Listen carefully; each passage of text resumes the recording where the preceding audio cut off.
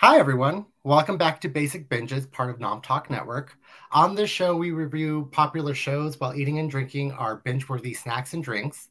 If you're watching live, don't forget to redeem those channel points. We've been back for a while, so go ahead and do cruel things if you must. Uh, I'm your host, Erric Ramirez, and right now, in light of what we are about to embark on, I have all the blue foods. I have blue peeps. I have blue Sour Patch Kids, blue, what's it called? What are these called? Uh, these blue things, blue suckers, and I also have like blue little bug juices things. So all the blue foods in honor of Percy Jackson.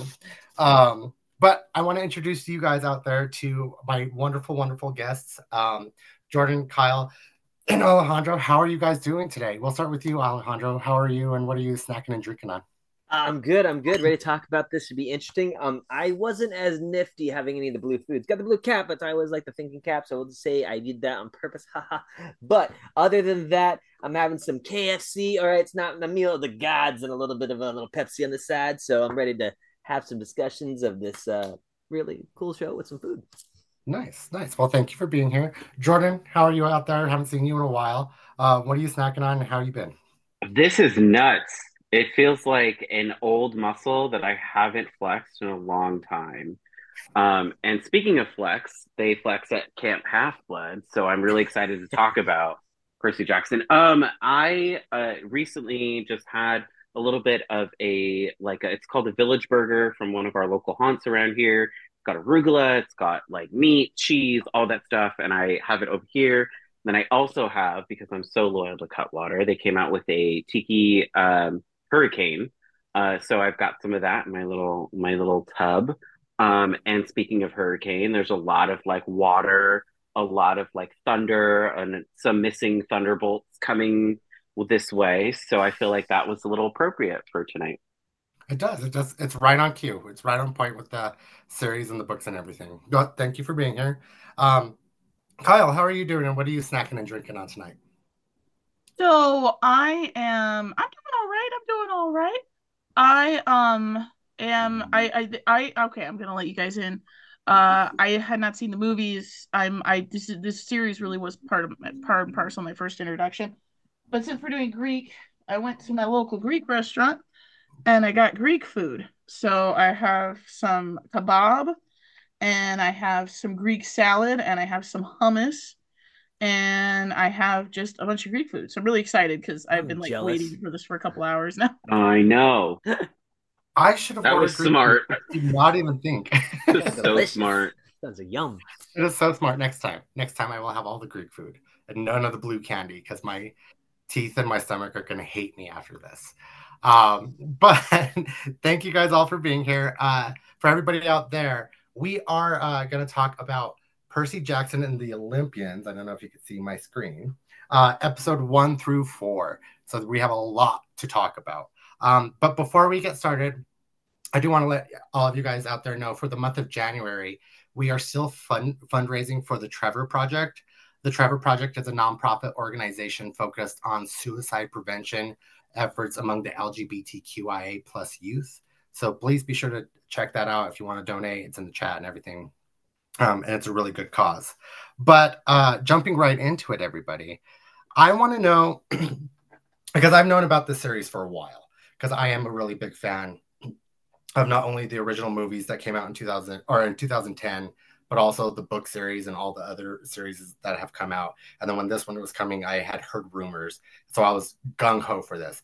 I want to know what was your past with Percy Jackson and the Olympians or the Lightning Thief or anything like that, and what did you think about this series even before you saw it? Like, what were your expectations? We'll start with you on this one, Jordyn. Yeah, so I'm glad you started. So I read the books before, or I read the books after the original movies came out. And because I was really interested, I wanted to know more. And when the movies came out, I was like, oh, this is super interesting. It was a little bit older, right? Like, so it was easier for my consumption, sort of like at the age that I was at the time. And then I read the books and there was sort of like a disconnect because the books seemed a little bit younger than the movies that originally came out. So it's like, oh, okay, this was an interesting take.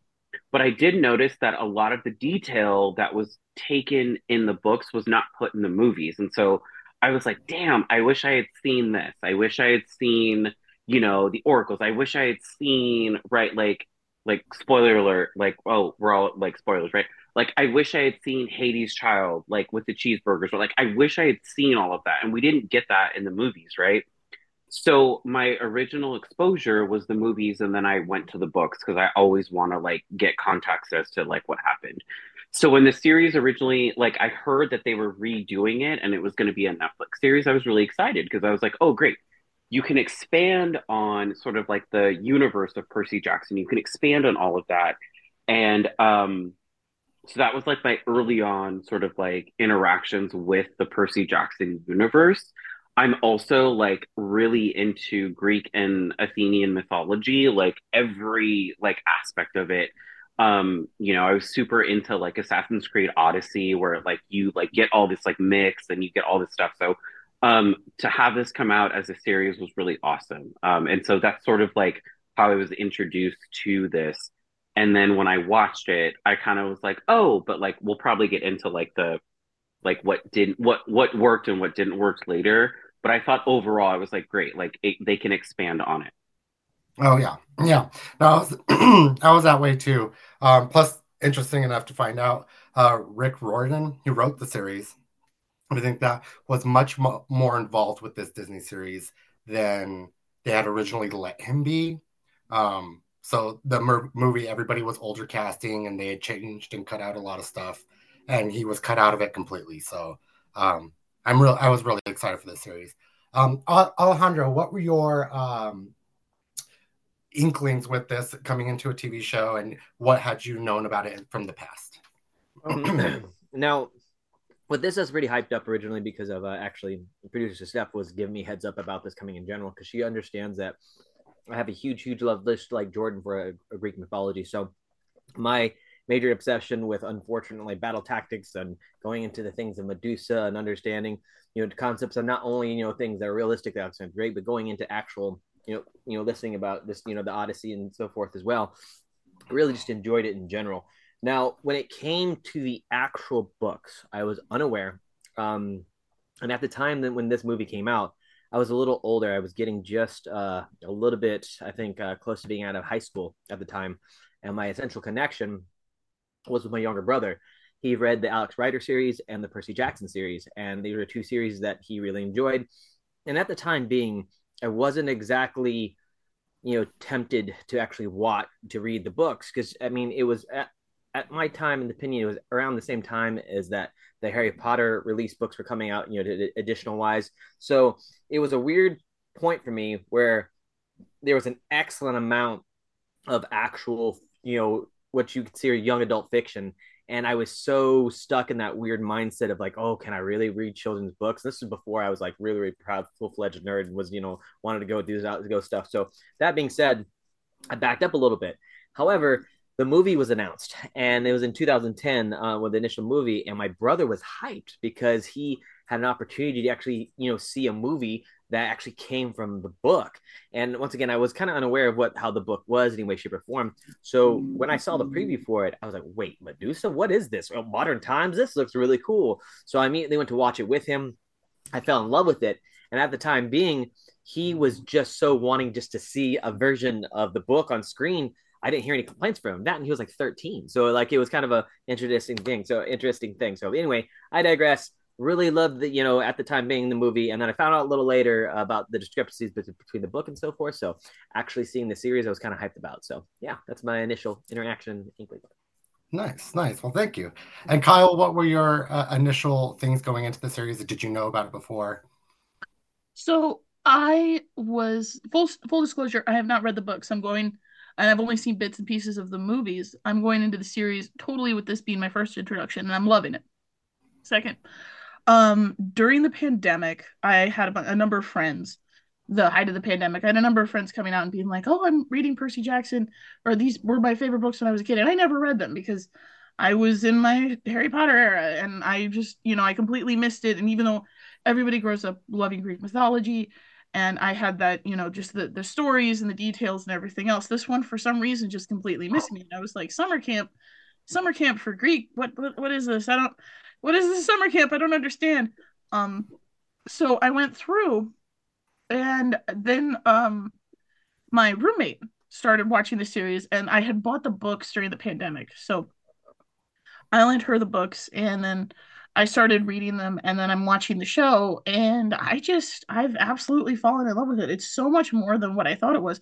Because I won't lie to you, the movies looked awful. The movies looked absolutely awful. But these were just these really bring home, and it's like it feels very personal, and the stories feel very like personal, and it just feels really human, and I'm absolutely in love with it. Yeah, no, it definitely does bring in more of a human aspect towards like how the books were. For me, even though the movies are a different universe. It's the multiverse of Percy Jackson. They are in a different multiverse than what the book and this series is taking place in. You gotta love it for what it is, but it is not this. Sure. But getting into it, we are going to talk a little bit about the episodes because we have 4 episodes to get through today. So, first off, we start off with the first episode. It's called I Accidentally Vaporized My Pre-Algebra Teacher. This is where we first get to meet Percy Jackson, Walker Scobell, Grover Underwood, who's Aaron Simbadri, Sally Jackson, Virginia Cole, Chiron Glenn Turman, and Electo, Megan Mullally, who I saw Megan Mullally. I didn't know she was in this, and I got super excited because I love her. But we start off meeting Percy, and he knows something's wrong with him, gets in a fight at school in front of the Met, and Electo, who is a Fury, goes to go attack him because they have finally found this demigod. We'll explain that here in a moment. And she goes to go attack him because he apparently stole something from the gods. He fights her and destroys her, gets home to his mother because he gets expelled from the school. She takes him out to this cabin of theirs. And she's kind of explaining to him more and more of his life and his father, that he just couldn't be around and that he's this very special kid. And Grover shows up and says they need to go because something's coming after Percy. Lo and behold, they see that Percy sees that Grover is a satyr. He has goat legs and freaks out. And they get in the car and they start driving to this place where Grover and Sally know where they're going to, Camp Half-Blood. As they're going, they get attacked by the Minotaur. And the Minotaur, unfortunately, crushes Sally Jackson into dust. And Percy ends up killing the Minotaur with his own horn and knocks out, and that's the end of episode 1. Jordyn, since you've read the books and everything like that, I'm going to rely and jump to you a lot. What were your thoughts about this first episode? Like, did you want anything more? Did you like the little changes that they did do, like at the fountain? The fight wasn't inside the museum and anything like that. And the blue candy wasn't mentioned, the blue foods and everything weren't mentioned. But did you like these changes? Did you like how the pacing of the first episode started? And how did you feel about Percy? We'll start with you. Yeah, so I will say I would just do a blanket statement on a couple of things. First of all, I don't think the episodes are long enough.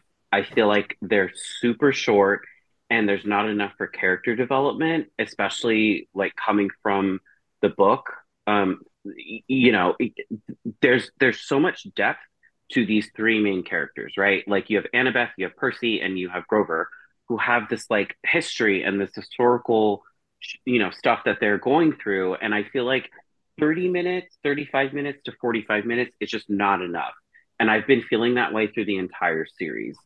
That being said, I do love the fact that they stick to the accuracy of the books to some extent, right? Like, it's better than the movies, and I feel like we didn't get to see that portion of episode 1 in the movies, right? It was kind of like glossed over, right?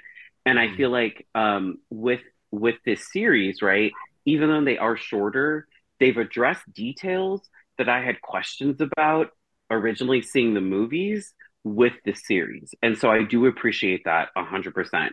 Um, I do feel like they've sort of um like kidified the entire thing, where it was like I read it and it was sort of almost like middle school, high school, like kids dealing with sort of all this stuff. And I do feel that energy to some extent, but I do feel like Percy, Annabeth, and Grover are way too young for like this series to play out. And that's just me. I'm seeing it, and Percy is still very young, innocent, still trying to figure out who he is, who his dad is, and all that. But I feel like in the book, like Percy had a stronger sort of like constitution as a person, in that. But with this first episode, I thought it was a really good introduction. If like Kyle, I can't speak for you, but like if this was something that you had never seen before, it was an excellent introduction to this universe. So I like there's pros and cons, but I feel like overall the pros overweigh the cons for me. And it like watching it, I was like fully focused on what was going on. There wasn't a moment where I was like, "Oh, this shit's boring," and I can say that for the entirety of the series, right? Like, there wasn't a moment where I was like, "This is just like it's taking too long." So, yeah, yeah, no, and I agree with you totally. Like little changes, they did seem a little bit young to me, but they're actually, which is great for Rick Riordan to do, the ages that they're supposed to be in the book. Well, when they were cast, when they filmed it, they were about a year older. So, which is a funny thing that we'll mention towards episode 4. But Kyle, having been like this for your first time into it, what did you think about this first episode? It felt very okay, so initially it felt very 2000s film, and hear me out. It felt like something that I would have watched when I was in high school. It felt like something that I would have watched when I was, late middle school. So I was really interested in seeing where it was going to go. But I do remember seeing bits and pieces of the opening of the first film, and this felt a lot easier to digest. And I initially thought Grover was going to be the bad guy. So I was like, I don't trust this kid. And I don't trust a couple of the other kids in the camp. So I'm wondering if that's just my YA senses tingling, watching these kids going, I don't, you're too nice. I don't trust you. There's some susness going on here. Imposter, need to vent. Um, and it's good. I really liked it. It got better towards the end. It got better towards the end when his mom got vaporized, which has got to sound so weird. It's like, I'm sorry, kid, you're going through trauma. But to see that level of trauma in a Disney property, I was just like, okay, I'm here for this. We're not seeing, we got to know the parent a little bit before they Disney axed him. We got to know the mom before we Disneyfied the mom. Um, Now Bambi getting smushed by a minotaur, or Bambi's mom getting smushed by a minotaur. That's all that's going through my head. It's just Mickey on his little earpiece being like, you gotta take him out. You gotta take him out, Minotaur. You gotta squish her. You gotta take her out. Uh-huh, uh-huh. And then it happens and he's just like, good. Good. So, Kyle, now throughout this entire series, I'm just going to need you to speak like Mickey Mouse as I ask you questions. Oh gosh, okay. But yeah, no, I got it. For me, going from the movie to this and the books and everything like that, books, I was definitely enthralled, but like it did, and it just might have been getting to know the new Percy and the mom and everything like that, who I'm actually absolutely in love with. I love her acting in this and what she's bringing. But it did take a little bit too long to get to that action for me. But Alejandro, what were your thoughts on this first episode? I thought they're great. Now there are some things that are here and there. So initially from the 2010 film, realistically speaking, they did, for doing a film and trying to crunch like a novel into a film. And we can tell, for example, I'm going to bring this out here, the Lord of the Rings series. We see what it actually takes, a 3-hour film or 3 hours just to get the first book out. and they even missed stuff in that film in general. So that being said, there's going to be some things that we're going to disagree with, and I fully agree with. It's just there's just not enough time in the film itself. Not to mention the extended versions of Lord of the Rings, right? Which are exactly. 4 hours. No, Don't fit 100%. fucking everything in it. And then on that same note, though, if you think about it, it literally could be if they did these episodes and they're like, yo, hey, they could have pulled a Game of Thrones thing and the initial like hour 20-minute special at least. But I think that eventually people, hopefully entertainment industry, will learn and read the room of what may need to be extended, what may not be extended. So I know it's neither here nor there, but that is actually one of my complaints a little bit. Thank you, Jordyn. I was it just was not long enough. Two, I think the major disconnect is from the previous movie, which should have been extended as well. They aged him up to teenage years. They immediately, started things super fast. So I will say it put the series at a slight disadvantage because it might have seemed slow, quote unquote. And I'm trying to figure out, for those that are not very familiar with it, if Percy Jackson is just freaking out and having trippy moments, or he's actually seeing things. So for those that haven't seen the film, they're not too sure about that, or you've seen the film and read the books. But other than that, I think the biggest disconnect is the fact that we I'm going to speak for me as an American viewer of television, of life, I think we're Disney-fied so much to like understand that this is what things are clean, this is what this is rated R, this is PG-13 and so forth as well, that we are not used to what I consider like the grim fairy tales or the true lores of a lot of places, not only in the United States, but beyond different countries. Greek mythology, it is mean. They're assholes. The way Medusa exists, everything, and I won't spoil, but they're assholes. I mean, it's horrible. You know what I mean? So the fact that I think is another thing we're not used to is that I think they should have did this to the actors. Maybe the kids are not too young per se, right? Maybe they went on with the classic, hey, let's make them super young. I mean, let's go ahead and give them the clothing, make them look adorable, to realize the fact that they go through some gritty shit. I mean, reality, if, to see that the fact they're already stabbing harpies and stuff like that in the first place, I do think that not only did they introduce the monsters pretty quickly, which is great, but at the same time, they should have, I would say, make the grittiness of what a child goes through a little bit more natural in a sense. And I get it. It's Disney. I get it.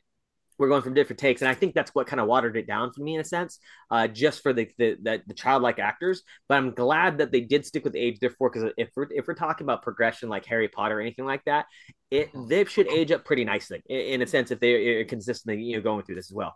But the very beginning of the film, like I said, I was really impressed how they since they had a series to work with, and that there was a 45-minute episode, how they initially introduced the monster and creature, immediately introduced how Percy was seeing things in general. So I think that helped a lot, kind of get it through there.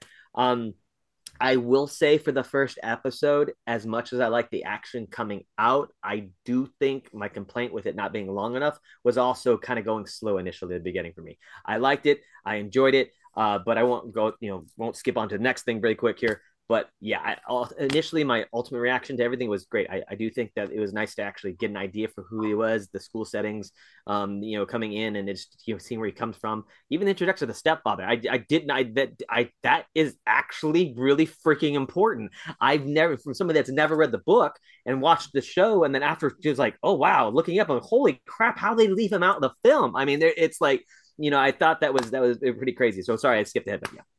Oh no, you're fine. But I did forget to mention Gabe Agliano, Tim Sharp, who actually I like way more in the series than I did in the book or the movie. Very charismatic guy, and so I'm just like, I enjoy this character that nobody's supposed to like.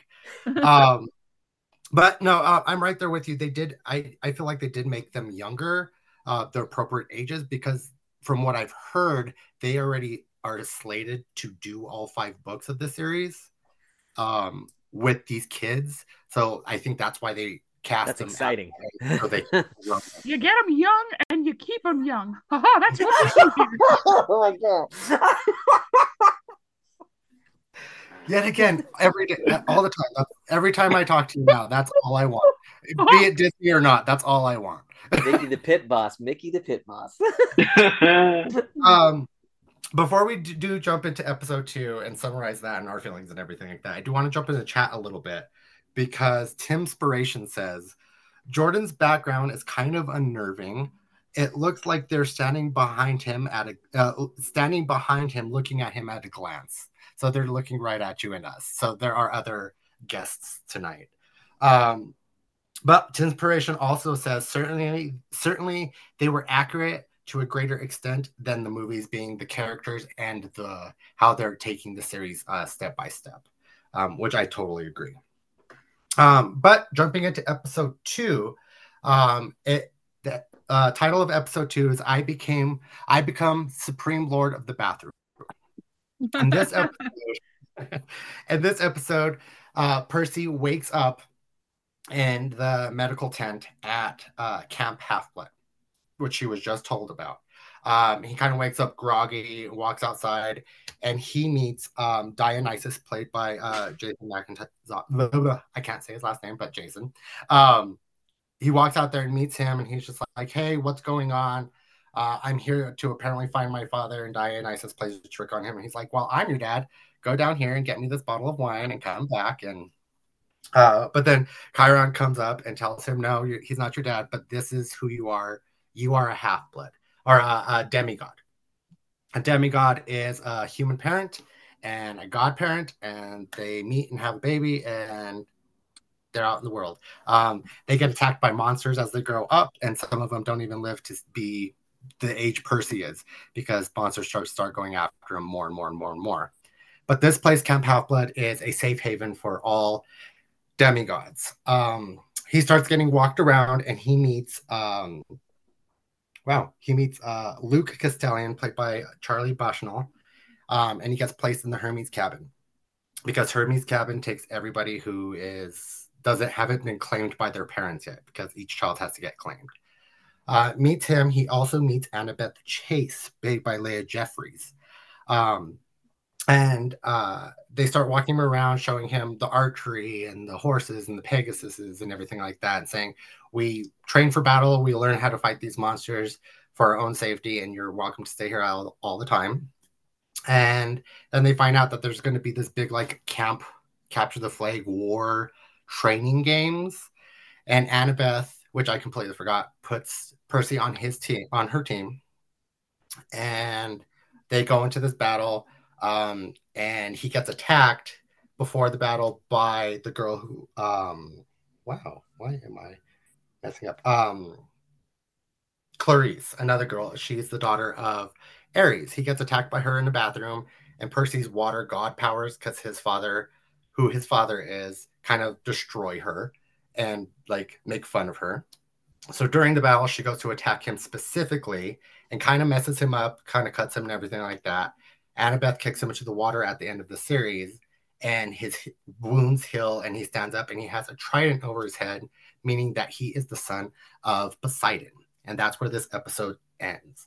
Kyle, what were your thoughts going into this, being like this is your first time seeing all of this? What were your thoughts on this episode?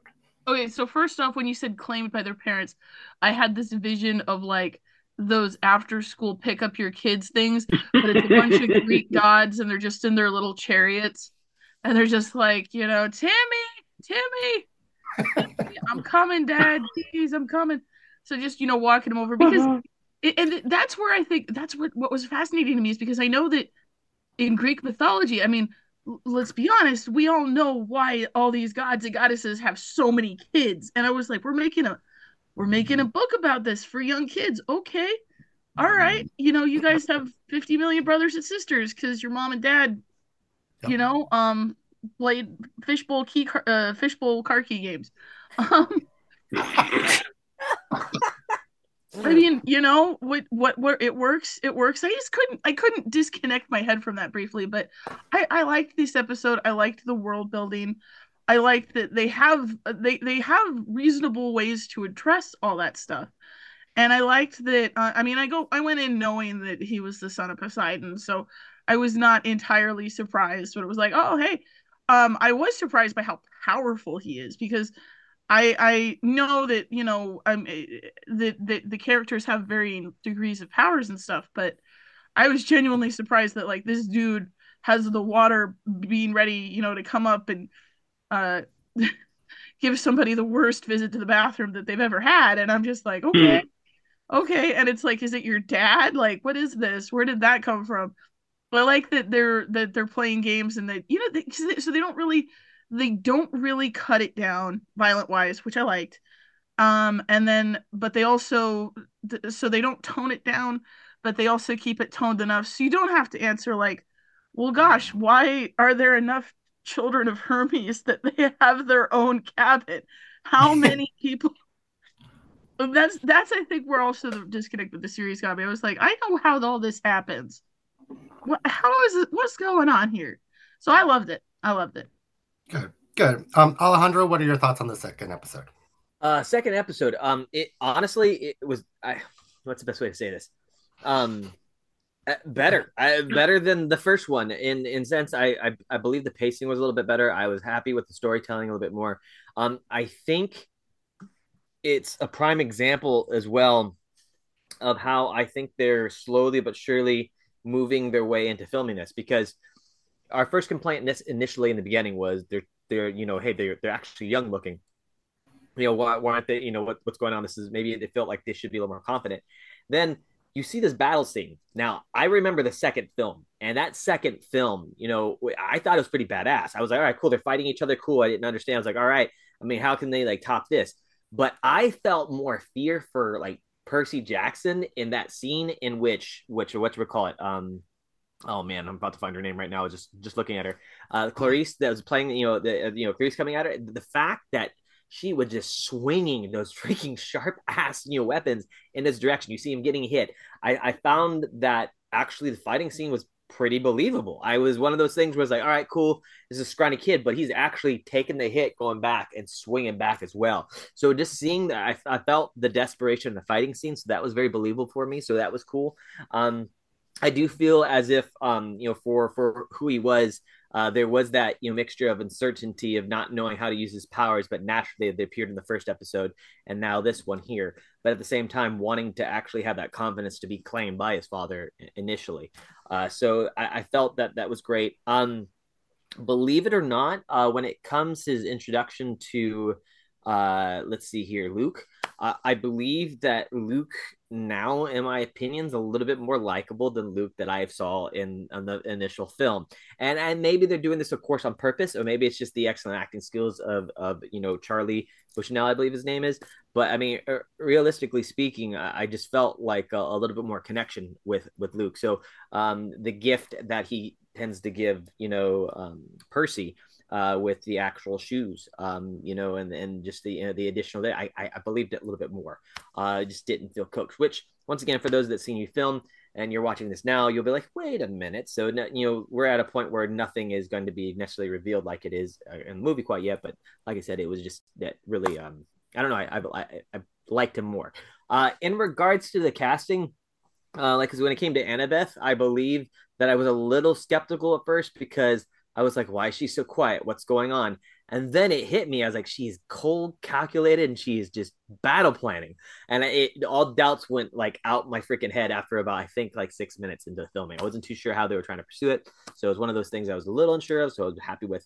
But ultimately, I just really, I feel as if we're definitely getting more of an explanation of, of the camp itself, So, being at Camp Half-Blood, I feel as if it feels like a camp. In the film, it didn't. It felt like it was some kind of glam away that we're doing false combat training in the film. As badass as it seemed, it still felt non-campish, really. I felt like, ooh, the hell, what's going on? You know what I mean? So I felt as if we were really feeling like, oh, this actually feels like a camp I stayed at before, minus people trying to slit my throat with multiple weapons. But yeah, I ultimately felt really good about it. It depends on how much money your parents had to send you to camp, because that was still a lot. Very valid. But I do want to bring up the fight scene that you were talking about with Clarice, how it felt like so real in comparison and everything like that. One, I appreciate that they actually put the fight with Clarice again in the TV show, because it is with her in the book. Mm-hmm. But the reason it does feel real as well, especially the part where he breaks her staff. That scream scared them all in real life. Actually, the actor who plays Percy and the background actors, she let out this feral scream and scared everybody on set. So those actual reactions to her doing that howl. So that's That's as badass. well. She's such a good actress to do that. But Jordyn, what were your thoughts on the second episode? Any complaints? Yeah, well, per the usual, it was too short. I feel like, sorry, River the Nomtok cat is going insane. I feel like it was too short. I feel like it was a good encapsulate of what needed to happen in that scene, but I feel like it was too much of, oh, hey, you're at a camp. Oh, hey, this is what we do. Oh, hey, you can't shoot arrows. Oh, hey, by the way, we're gonna put you in a like warlike scenario that's like really quick. Oh, hey, you're getting beat by like Ares' daughter. Oh, hey, you're Poseidon. So it was like I feel like it was too. I was like, I know that this was played out longer in the books, right? Like I know that this was like a longer transition from like shit, like I'm a demigod to like now I need to realize that like I don't know who's my dad to I need to realize that like because he meets uh who's the head of the camp, what's his name, the satyr. Charon? Chiron? Chiron? No, no, The no. The Mr. What's his name? Dionysus? Mr. D? Yeah, oh, yeah. Mr. Mr. D, thank you. Yeah, Yeah, thank you. like he's like he meets Mr. D and it's like a longer played out thing and then you have, so I feel like it was condensed so much where I was like, "Huh, I wanted to see more of that." But I do appreciate the fact that like that war scene where like they like get split up and Annabeth's like, "Yeah, you're on my team." And it like but even like Annabeth's like her explanation of why she can do what she can do, right, with the cap, with everything, is just kind of watered down and is more focused on Percy. And then you get exposed to the fact that like he's Poseidon's son, and you're like, well, wait, why? Like there is no longer context behind that. So I think for like fans that have like read the books, you're like, oh, like okay, cool, you're following suit, but like I still don't get it. But at the same time, I was like, the actual scenes that were playing out were awesome. I feel like the battle scenes and like him sort of like and I don't know if this is just like a personal irk, but like he sounds like he's a smoker. I know he's like a minor, but like he's like, hey, like, I don't know what I'm doing, bro. Like, I should be in like Fast Times at Ridgemont High, like type of like voice. And I'm like, okay, cool. Like, I get it.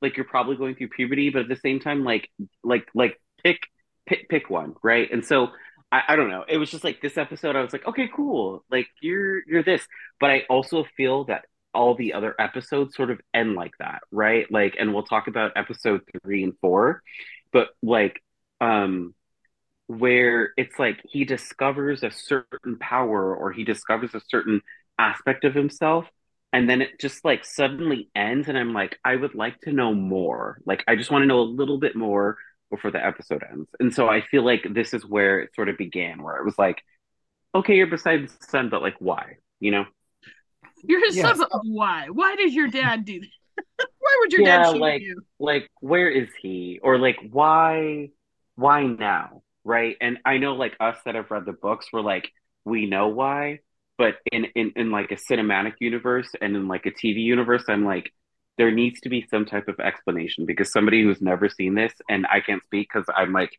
I'm biased to like that information. Somebody that sees this, I'd be like, what's going on? Right? Correct. No, and I'm right there with you. Like, at this point, like I became Supreme Lord of the Bathroom. We're already on like chapter like 7 of the book. So there's a lot that's happened in the book up to these 2 points. And they're like me and Jordyn said, they've done a good job of incorporating. It's just they're barely touching on them. And these endings, starting with this one, like Jordyn says, are kind of starting to irk me a little bit because where they're ending them off, they're not giving full explanation. I get it. It's a TV show. You want people to come back, but it's still, there's other points that I felt they could have done it that you're like, okay, well, now I have the explanation. Now I want to go into that next episode. But going into the next episode, the third episode we have, it's called We Visit the Garden Gnome Emporium. Now, this one, Percy has just discovered that he is Poseidon's son, and they take him up to the big house where he's talking to Chiron and Dionysus, and they tell him that they've been waiting for a demigod to come to go on to this quest, because the Zeus's lightning bolt has been stolen, and they have until the summer solstice, winter solstice, summer solstice, to get it back to him, or there's going to be this big war between the gods, mainly with Percy Jackson's father, Poseidon, and Zeus, because he thinks that Percy has taken his thunderbolt. So they tell him that he has to go on this quest, but first, and thank God, they have him go up to the Oracle, who is this decrepit old dead rotten body upstairs, and she tells him that he's going on this quest, that he has to pick members of the camp to go with him, at least 2, because the quests are always with 3. And so he picks Grover, who is his best friend, and he picks Annabeth Chase to go with him to find this lightning bolt and to also potentially get his mother back. So they start their journey, and they get on a bus and end up in New Jersey. Bus kind of dies out, and lo and behold, the Furies are there. Megamilo's back and attacks them again, and they run through the forest, and they end up at this place called the Garden, Madame M's Garden Emporium. Now, in the book, it's different, and so in the first movie, it's different as well. But in this one, they get there and they see statues, and they realize that this is Medusa's place. And Alecto walks up.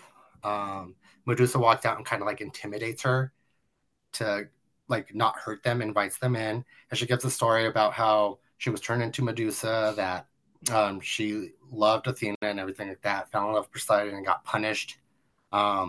Then pretty much tells Percy that she can get rid of Annabeth and Grover, and he can go on the journey alone.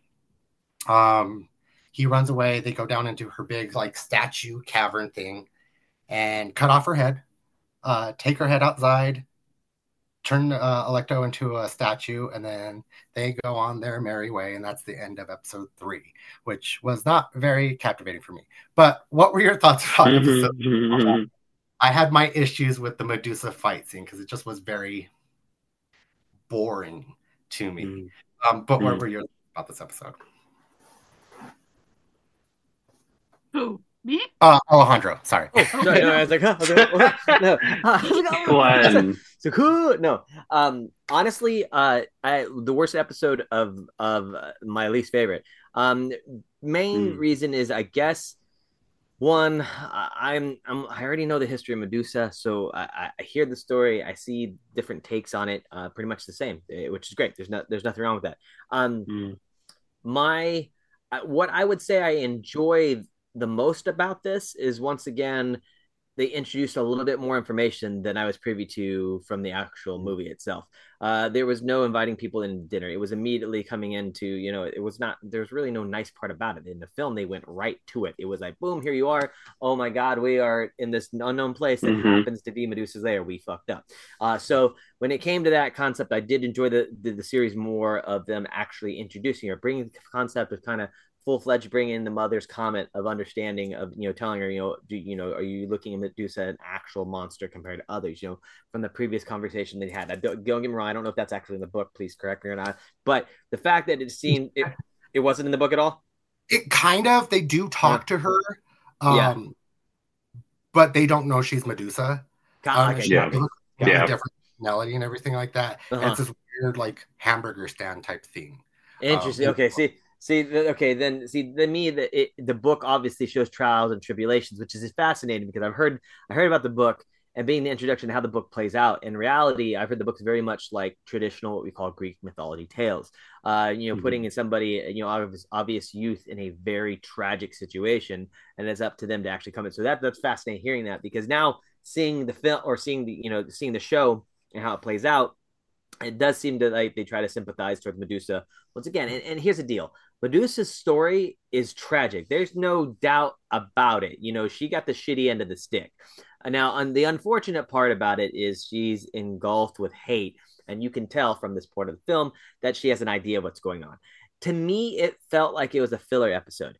To me, it was one of those things where I was like, oh, holy that's a lot of statues, and I that was fascinating to me. Understanding, Seder figuring out that he lost a previous, relative that was there, and that's the trails there. That was interesting. I found those parts interesting, and I don't blame necessarily what we're seeing. I blame how it's cut and edited and how they played it out. I wish that it seemed like half of that could have been in, or you could have put that in the film, in the first one. Like if they did like a whole hour of that and left that at the end, I might have been like, okay, that was a badass first episode. But it seems like, however, they continued to film the rest of it, which we find out later, that I can see why. Other than that, I really, like I said, I wasn't really disappointed by it. Like I said, I will agree with you guys in regards to the scene in general. It felt like they just decided to kill Medusa off because it was an easy thing to do coming into it. I felt that was interesting. I wished it was a little bit more in depth with that, but once again, neither here or there. But ultimately, I was, like I said, I was happy to have more information, or more of it seemed to be a longer understanding of the introduction of Medusa. That was nicer, but I felt like the episode was a filler in general. Hmm.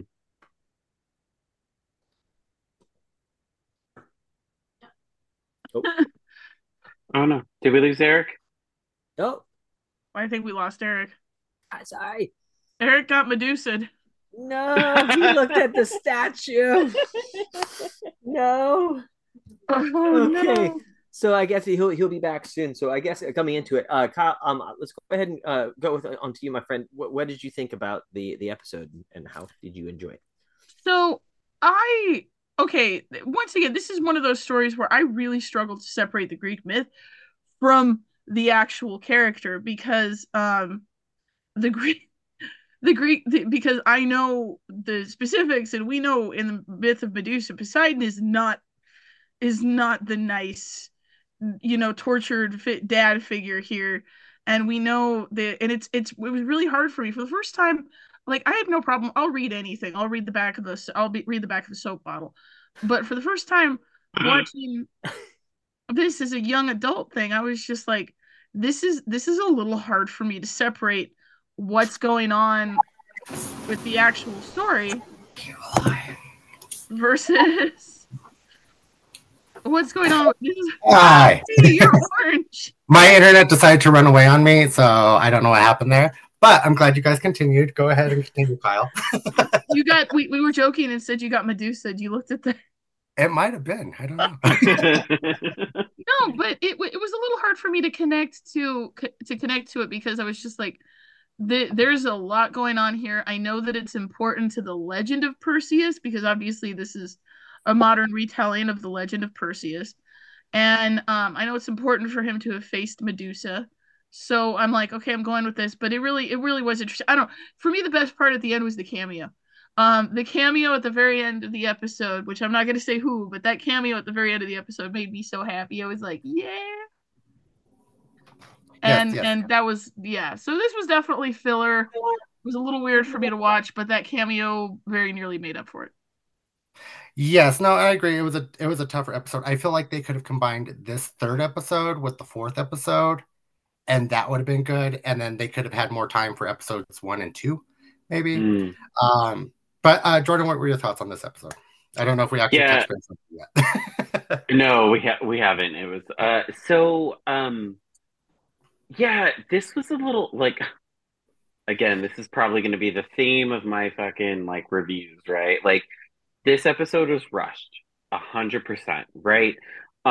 They end up, escaping the train. They go to Madame M's Emporium, and I do feel like the films did this better than this sort of whole thing, right? Where they realize, like, it's like automatically they know it's Medusa, right? Like, it's like and then it was like, oh, welcome, blah blah blah, all this stuff.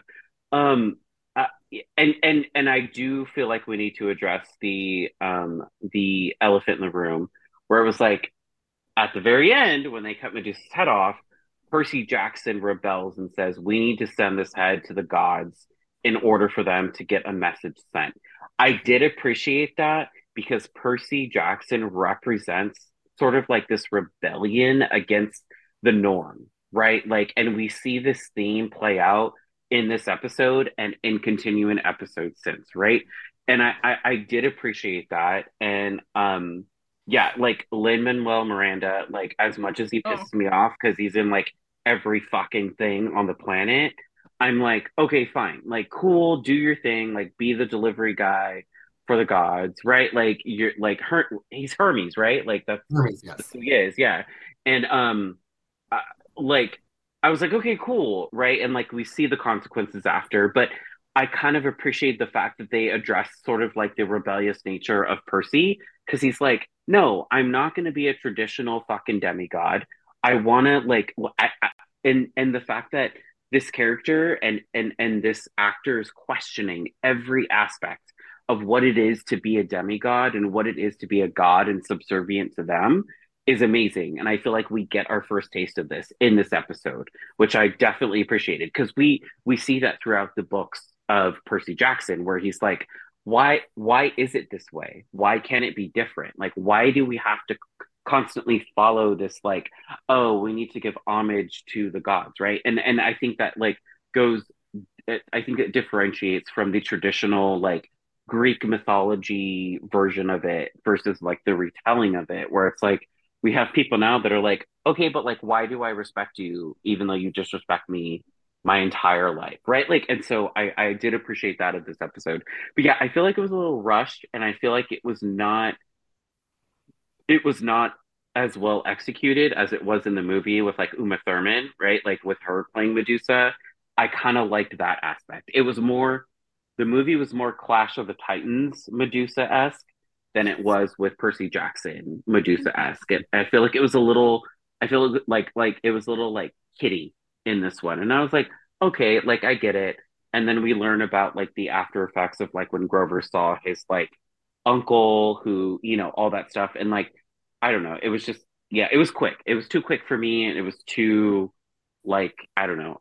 But overall, I feel like it did a really good job at explaining why Percy is rebellious in nature. Mhm. Yeah, I mean, I agree with you on that one. Percy's rebelliousness of the demigods that you meet, especially with Percy being there and Annabeth being right alongside of him. She is very by the book. This is the knowledge I have. I've been training for this. And Percy's like, well, I have a pen sword. Let's kind of go. Uh, let's and go. and that's always who he is throughout the entire series. And he actually, like Jordyn was saying, kind of breaks down stuff, especially with Annabeth. And we'll see that in a couple of episodes. But like I was saying, Lin-Manuel Miranda playing Hermes at the end of this episode, walking with Medusa's head in the box to take it up to the gods as a gift, was the first little slap in the face that Percy does give to them. And I really hope that Lin-Manuel does not sing at all during the series, because then I will kill somebody. But how I do will you really feel? Like, just let it all out. I I like will him, but he's in throw everything, and I I will. will That's throw right. dynamite at Disney. He is in everything. I took him. I made sure he was on my payroll. Oh, he definitely is. Um, but let's jump into episode 4, which is the last episode that we're going to be talking about today, called That's "I hilarious. Plunge to My Death." In this episode, they get away from Madame M's, and they manage to get on a train, heading for, um, well, heading for the west, because that's where they think they have to go now. They're going to Uh, LA. yeah, they're Yeah. going to LA. And so the train, unfortunately, they meet this woman. Her name is Echidna. You don't actually know her name, but she's played by Susan Cryer.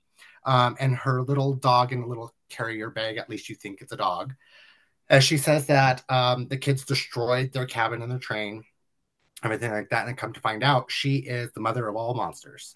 So all the monsters that you've kind of seen so far, this is their mom. She attacks the kids. They end up getting off the train somehow and running to the St. Louis Arch, because that is Annabeth's mom's, one of her temples, the modern day temple. So she believes that they should be protected there. They get there, and unfortunately, Annabeth has not been under her mother's good graces because of this whole situation thus far. So pretty much Athena lets Echidna go into the arch and attack these kids. Um, Percy ends up getting poisoned, and they're at the top of the arch. Ends up getting poisoned, pushing Grover and Annabeth into a stairwell and finding them on their own. A big hole opens up at the bottom of the arch during this battle, and in order to save himself, Percy pretty much jumps out the hole, or what kind of falls out the hole. And then St. Louis River kind of comes across and picks him up, which Rick Riordan definitely didn't do his due diligence on how close the arch was to the river, because it kind of had to arc and then arc and then arc to pull him into the actual river. But he gets there and he meets a dryad in the water. And she says that just breathe and believe in yourself. And like, these are your powers. Your dad will be there for you. And so he heals himself and is saved pretty much.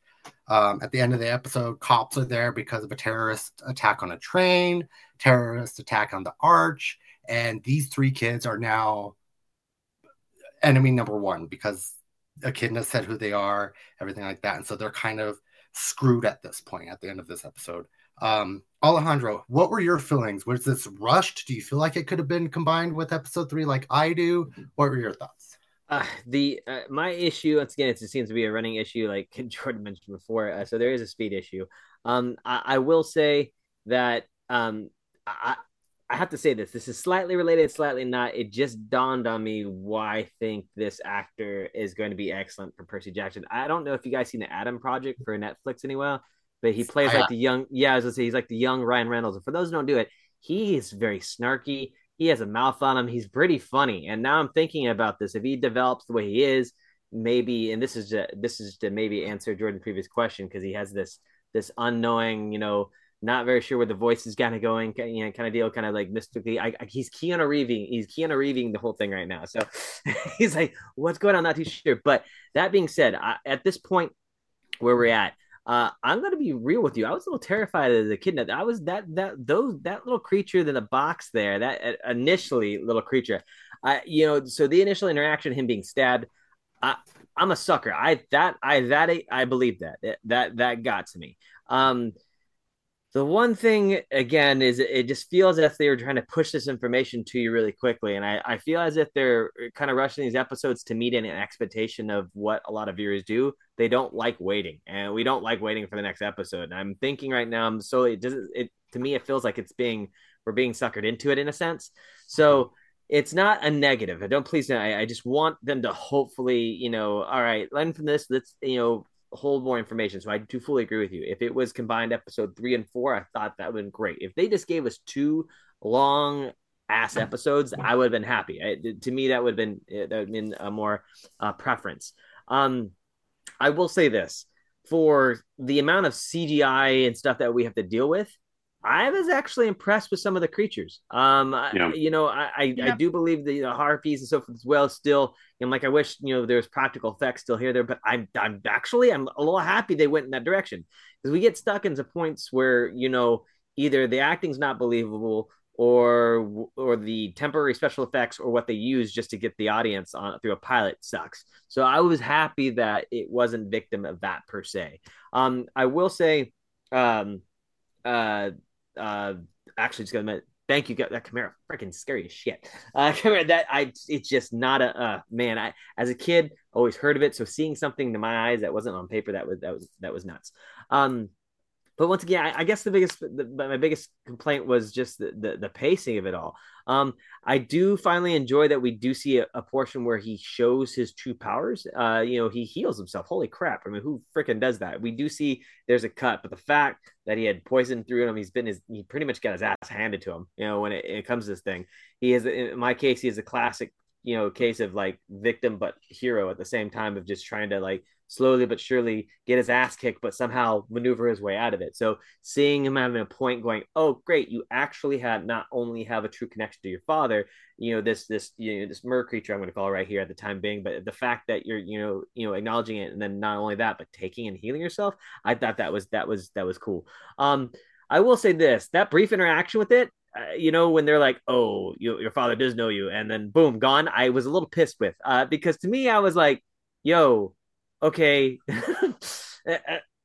is this like your wizard Harry moment? What the fuck is this? And I like, I was like, all right, whatever, but I do understand on a pacing level, and at the pacing that Jordyn pointed out at the very beginning is very fast paced, and I get if we're continuing on the fast pace, the fast pace they were doing, I guess that makes sense on that aspect of it. I will say, and this is all ended on this note right from myself, that I truly enjoy episode 1 and 2 more than I do 3 and 4. I'm not. I think 3 and 4 had plenty of chances and they did have lots of action, but I felt like it was played out differently. And I felt if they just blended the actions from 3 and 4 in with the episodes of 1 and 2, we might have got a little bit more wholesome. Like, and Jordyn mentioned it, Kyle even mentioned before, like, okay, I understand this tale, even though I have histories of Greek mythology with the new age, introduction of this, but something's missing. Like what's that connection there? But once again, I would give this a thumbs up, but it's like I said, 3 and 4 to me are a little less likable than 1 and 2. Yeah, no, and I'm agreeing with you. Like, I enjoyed getting to know Echidna, the mother of monsters, a lot more, and seeing the Chimera and everything like that. They're doing something weird in these last 2 episodes. They did it with Medusa and they did it with Echidna, to where they're giving us more explanation and like getting to know them a little bit more. But then the actual action scenes that they do have these battles, like with Medusa, her battle was way more epic in the movie and in the books. Yeah. Echidna wasn't, unfortunately, not in the movie, but in the books, there's this huge, and it's like this, people are like running and fearing for their lives and they think it's an actual attack. And it's way bigger. They're just not giving it they're putting the wrong emphasis on kind of the wrong things for me. What are your thoughts on this, Jordyn, on episode 4? Yeah, so I kind of like this episode better in the series, but I think I agree with Alejandro with certain context, right? I do feel like this episode, again, this is going to be my complaint from here on out, was too short, and they packed too much fucking shit in this one episode, right? Because they get off, they have to escape the train, then they have to escape Echidna, right? They go to the museum that's below the St. Louis Arch. By the way, I've been to the St. Louis Arch in a blimp, right? Like, I haven't been like in it, but like I've been above it, and like it's huge. It is ginormous, right? But there's a little thing, and like they have to do that, and then Percy is like, I knew from jump when that fucking thing stung him. I was like, oh, he's fucking gone, right? And if you've read the books, right, like you're like, oh yeah, he's fucking poisoned. So like you're going on this adventure, and then I thought it was so hilarious, the scene where they're like splashing water on him, like right in the fountain, and they're like, oh no, like I have to plead to my mom, right? And then they get to the top, and then Echidna basically tells Annabeth that like her mom basically is pissed off at her because of the whole Medusa head and all that stuff.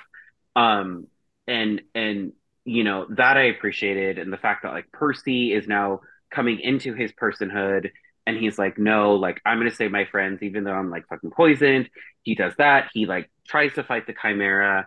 He falls, and then his dad saves him. Like we all knew that was coming, but I think the pivotal moment, right, was when like he's in the water and he's struggling, and like the naiad or dryad naiad Naiad. Oh, is it a naiad? Okay. Dryads, I believe, are for trees, and naiads are in water. Thank you. The naiad was like, your father knows you exist, blah blah blah, and Percy's like, no, fuck that fool, right? And then finally, like the dryad is or the naiad's like, just breathe, which is what his mom told him, right? Like whenever, or he told his mom, and like they would say to each other, and then he can breathe underwater. I think this is also a pivotal thing for this series, where it's like they're trying to say that Percy has all these powers without explaining them. And I don't think that's pervy to people that haven't seen or haven't read, right, like these books, right? Where it's like, oh, okay, well, now he can breathe underwater. Cool, why? And it's like, okay, cool. He's like, yeah, like he's like Poseidon's son, but like, can he do that? Like, he doesn't have gills. Like, what's going on, right? And so I feel like that whole episode, I do feel like that whole episode was action packed. It was like constant, right? It was like this was happening and this was happening and this was happening, right? But there wasn't really an explanation, and it was like, oh, it was like Annabeth, oh, my mom's pissed off at me, and I'm like, okay, well, why? Like, I get the Medusa head thing, but like, why did Percy's actions affect why your mom is pissed off at you, right? Like, there wasn't really that sort of like overall explanation. What I do appreciate, and I don't think we addressed this, was how we uh Grover addressed the fact that Pan, the god of like nature, was just missing. And we like that was sort of like glossed over with all of everything that was going on with everything else. And I feel like that's a pivotal like moment, especially for Grover and especially for satyrs in the books, where it was like that was a moment where, well, I don't want to spoil anything, but like it was a moment where it was like that should have been like expanded more for a little bit, and it wasn't. And like we're more focusing on Annabeth and Percy for like a good reason, right? Like because they're like the growth of that.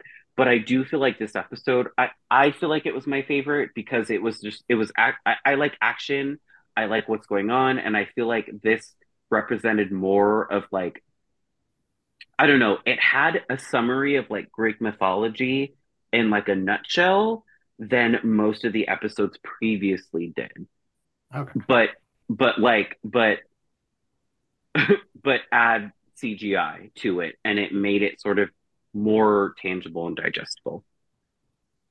Yeah, no, I can agree with you. They give more of a, like you said, Greek mythology to it. It just, there was more that I wanted from it. And like you said, these episodes, and this will be all of our gripes, need to be longer.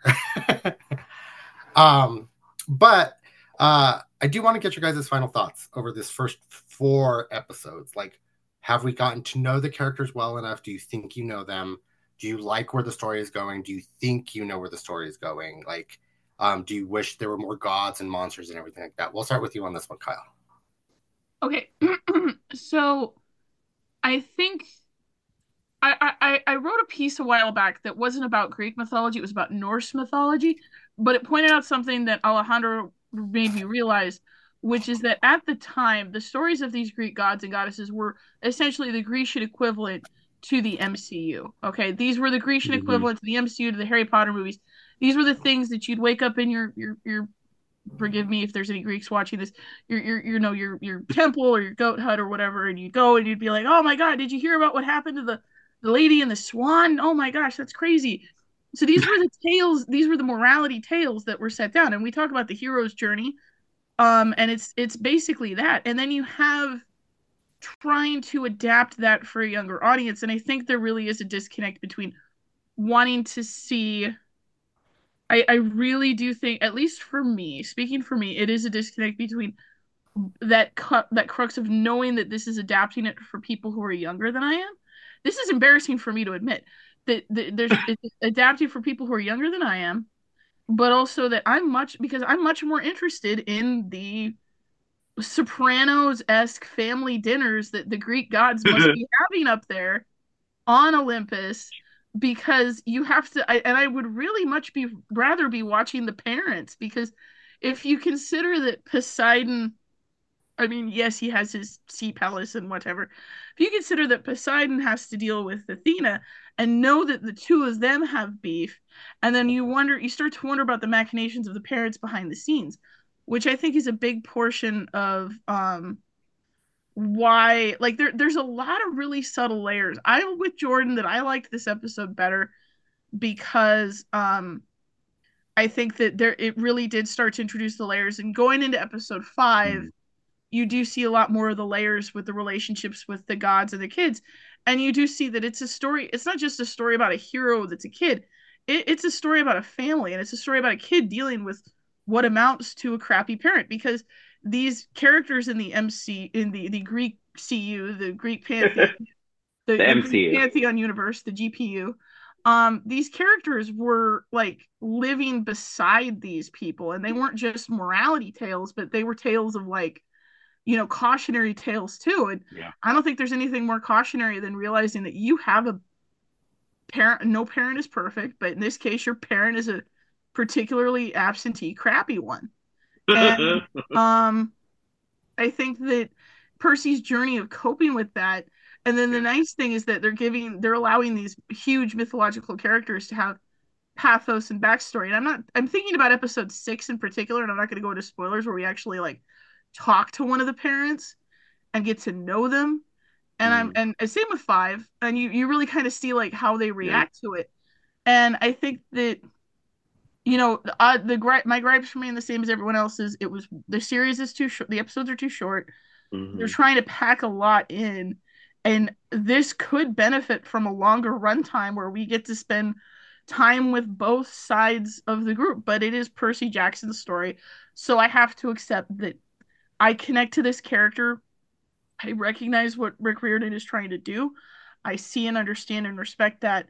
And, I have to kind of suspend my sense of disbelief. And once again, imagine Poseidon and Athena just glaring daggers at each other while, Zeus just sits at the head of the table like Tony Soprano, just pinching the bridge of his nose. Oh my God. We get to see that with a couple of them, hopefully, if they do. But Alejandro, what are your final thoughts about these first 4 episodes? Do you want to see more? What are your thoughts? I can't hear you. Sorry. One of my cats are freaking out, so I didn't want to hear every 10 seconds. Adorable things there. But I definitely want to see more. I like the direction it's going. I want them to switch it up a little bit. Now, what I mean by this is that, to me, like I said, when I say the least 2 favorite episodes, I don't think they were horrible. I just don't like them compared to the pacing of the first 2. Let's be real. The pacing, all 4 of them were fast in general, but I just feel as if they blended the last 2 with the first 2, then maybe 2 really great episodes would have been better in a sense. Hopefully, at this point, maybe they'll find a happy medium what they're going for. So realistically, I'm not. I'm going to watch the next episodes. It's just what it is. I'm really hyped for it. So that's still there. I do believe the casting ultimately is great. I believe that they are believable children of demigods. I do believe that you show the struggle. I believe the internal struggle may be showing a little too much sometimes on their faces. I will say that I enjoy so much these characters more than I did in the film. They weren't bad actors in the film. I just think they reflect a true child like nature when it comes to this kind of thing. As well to, like I said, Grover's character, in my opinion, it seems to be now correct. I feel as I see it like a more of an internal struggle with Grover now than I did in the first film. For the first film, it just felt like there was an old-timely cockiness there that, don't get me wrong, satyrs, pans, they have this cockiness to it. It's there. So it's interesting because, like, don't get me wrong. Correct me if it's different in the book here, but seeing this character here struggle for who he was, it makes sense to me. And but at the same time, I don't know if it is a on purpose thing because of the book itself. So, but ultimately, I did enjoy him, and I'm expecting the next episode. This Grover in the series is more like the book. The Grover in the film, that like cockiness and arrogance and stuff like that, that wasn't really the Grover that was in the books. Really, the Percy, the Annabeth, and everything, there was glimpses of that from the books into the movie, but these are way more accurate to the books. So yeah, Jordyn, what were your thoughts on these 4 episodes? Yeah, hold on, I'm trying to get River to make an appearance. Hold on. I got you. Oh, I got you. She's so big now. Hold on. Oh, it's a cat. Hello. Is this River the original? Oh, Say hi, River. Oh, she waved. She's so big. Mm-hmm. Where are the Egyptian deities? Oh, this is my Egyptian deity right here. No, see, that's where. Forget the Greek gods. We need the cat god. Hello, we need all the cats. Hello. Anyway, okay, don't crawl on my. Okay, good. Yeah, go out there. So for me, overall thoughts, I'm enjoying it. It's beautiful. It's wonderful. It's amazing. It's definitely more of an accurate representation of the books than the films were. I will say that. As far as characters go, I did like the film Annabeth better than I did like this Annabeth. I feel like this Annabeth is a little bit more like woe is me type of thing, and not and and not so much of like a strong sort of like female Athenian character, right? Like, but I do like the way that it's going for her, and I feel like it's just going to get better and better. Um, I feel like with the mythology aspect, it's this series has done an incredible job at trying to relay all of that like compact information to a crowd that may not have read or known what Percy Jackson is. So I do give applause and credence to that. Um, again, like my gripe's going to be, I wish all this stuff was longer. I wish that these episodes were like Falcon and Winter Soldier long and not like WandaVision long, right? Like where it was like, oh, like, or no, WandaVision long where it was like an hour versus like Falcon Winter. So I wish it was longer, right? Like I wish we had more time. And even if it was like 10 minutes to explain just some sort of background, right? Like, why people do the things that they do. And I don't feel like this series does that. I feel like it's like a condensed version. It's like a Campbell's condensed soup of like Percy Jackson. So, and while I don't feel like it's not giving credence to that, I feel like it could do a better job. But overall, I'm thoroughly enjoying this. Like I'm watching it, I'm sitting there and I'm like, there isn't a moment or a minute where I'm like, this shit sucks.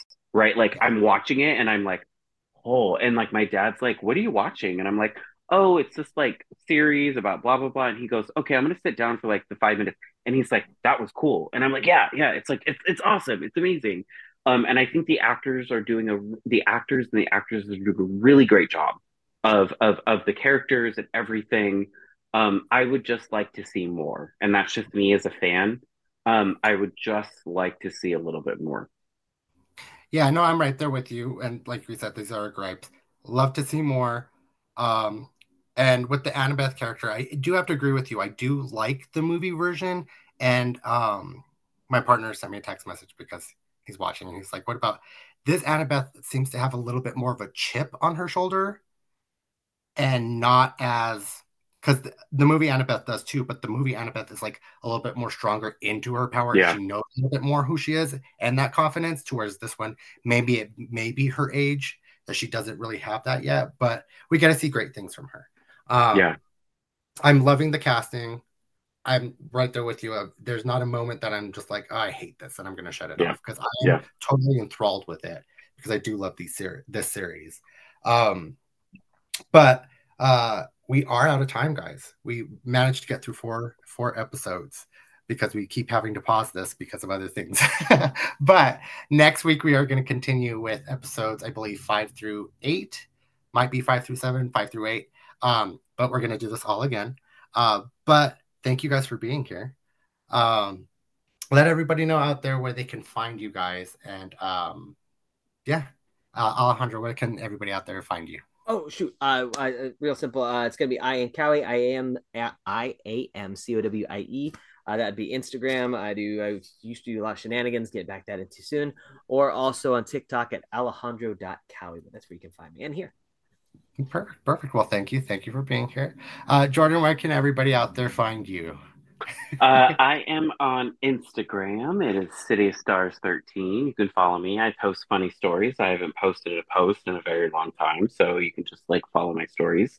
Uh, some of them are of River, the original Namtak cat, but Apollo and Athena for our lovely producer and Alejandro are gonna probably replace River. No. Rightfully so. Rightfully so. We're gonna just have a horde of like cats. Now I'm talking cat And family. yeah, right. Like, no, I'm talking about. And then I am on TikTok. I don't know what my like thing is. I rarely post on there, but just follow me on Instagram. You can find fun comedic stories there to make you laugh and have a good time. Perfect. Well, thank you for being here. And then Kyle, where can everybody out there locate you? So you can find me on Blue Sky at Kyle Poddig. That's KylePoddig. You can find me on Threads at Caroline Arts, CarolinaArts. Caroline Arts. That should be my Threads. Um, And then you can also find me on TikTok, which is where most of my content's consistent. If you like unboxing videos, if you like cosplay content, if you like people rambling about indie mascot horror and indie horror video games, that's usually what ends up on my cosplay. But unboxing videos in particular is something that I've ended up doing a lot more of just to kind of get more practice with talking to people. So you can find that at Caroline, CAROLING_cosplay. And that's basically it. Perfect. Well, thank you for being here as well. And thank you all for tuning in. Be sure to join our Discord to keep this conversation going, as well as subscribing to all of our other platforms at Nom Talk Network. I'm your host, Erric Ramirez, and you can find me on all socials at Heartless7. That's HARTL, the number 3, SS7. I pretty much have all of them except for X now that it's changed. But please be sure to join us next week when we'll be going through episodes 5 through 8 of Percy Jackson and the Olympians. But until then, have a nomorific day.